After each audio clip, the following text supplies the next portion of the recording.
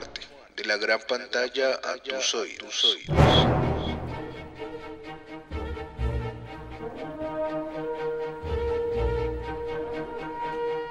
Buen día. Bienvenidos a estas dos sesiones en donde hablaremos un poco sobre el cine y su llegada a Colombia. Vamos a realizar una línea del tiempo explicando los sucesos más importantes y lo que significó su llegada al país. 1897.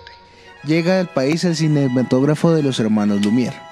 Los inicios de la Cinemateca Nacional se remontan a la proyección de países y momentos de la vida colombiana. Igualmente, los hermanos Di Domenico exhibían películas nacionales en el Salón Olimpia de Bogotá, que era de su propiedad. 1922.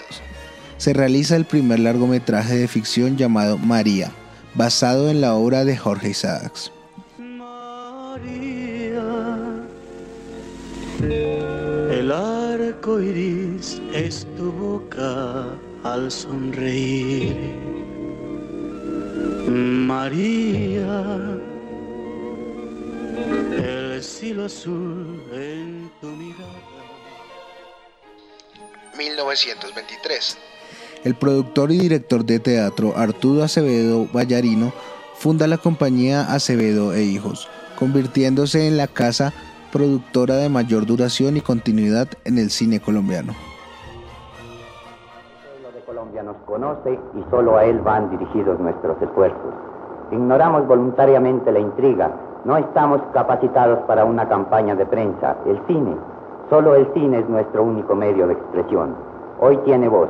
Don Carlos Schroeder, otro luchador constante y paciente, lo ha hecho hablar para nosotros. Quede pues la constancia de que la primera voz que se oye en el cine nacional es la nuestra, producida en un equipo fabricado en Colombia y para los colombianos. 1924. Uno de los pioneros del cine nacional, Arturo Acevedo, produce a través de su productora un primer largometraje llamado La tragedia del silencio. 1927.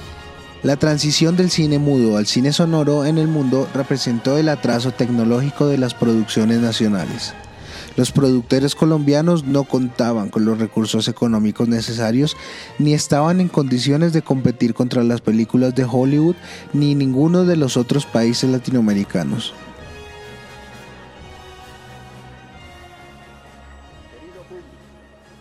Hace más de 10 años que yo soy testigo de la lucha titánica que están llevando a efecto estos muchachos Acevedo e Hijos y don Carlos Schroeder para el mejoramiento del cine nacional colombiano. Ellos han luchado sin apoyo de nadie y sin dinero de nadie. Y hoy han triunfado sin dinero de nadie y sin el apoyo de nadie. 1928. La casa productora Acevedo e Hijos produce su segundo largometraje, Bajo el sol del cielo toqueño, el cual reflejaba de cierta forma el carácter de la época. Para ese entonces la cinematografía nacional se preocupaba por resaltar el paisajismo y folclorismo en el nacionalismo ante todas las cosas. 1930. En esta década, el cine colombiano inicia un periodo de crisis. Cine Colombia compra los estudios de los hermanos Di Domenico, a fin de dedicarse únicamente a la exhibición de películas extranjeras. El único largometraje que se produce en la época es Al son de las guitarras y sin embargo no fue estrenado.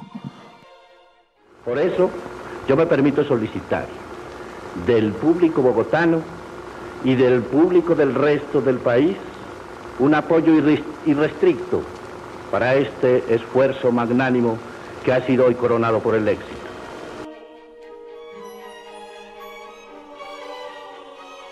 Para 1940, tras la crisis del cine nacional surgen nuevas compañías y se estrenan alrededor de 10 largometrajes entre 1941 y 1945. Gran Films. Cállate, hija. Ese hombre te conviene. Es un hombre bueno, trabajador. Calvo Films. Señoras, señoritas y caballeros, creo haber cumplido la Company Films. Insisto en que solo soy un periodista con la pasión del cine. Con mis escasos recursos narraré a ustedes todo lo que Andrés García me contó, sin omitir siquiera el drama sentimental de su vida, ya que aquel estuvo íntimamente ligado a la tragedia minera, que aún se recuerda con horror. Patria Films. En este otro cuarto vive un solterón. Se lo pasa escribiendo música y tocando violín. Se llama Don Jorge y no me paga casi nunca. En este otro vive una muchacha. Todas las noches viene un hombre que dice que es su marido. Y Cofilma fueron las productoras que realizaron los largometrajes de ficción. Señoras y señores, la Radio Continental se complace en ofrecerles un número especial del popular artista de la radio, José Rivera, quien interpreta el colombianísimo bambuco. 1942. Durante el segundo gobierno de Alfonso López Pumarejo se aprueba la Ley Novena, la cual establecía extensiones arancelarias y de impuestos con el propósito de fomentar la producción cinematográfica en el país. Pasados los tiempos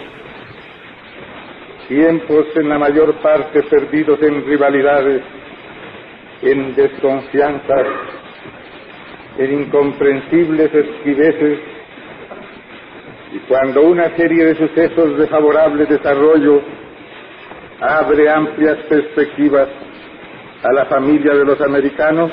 Sin embargo, este decreto no se aplicó efectivamente en beneficio de las compañías colombianas. 1950. Se ensayan nuevos modelos de producción cinematográfica.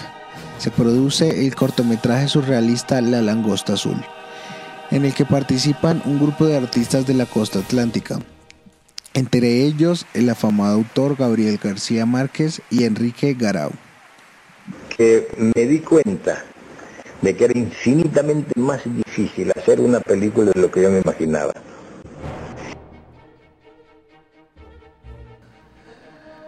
Muchísimas gracias por escucharnos.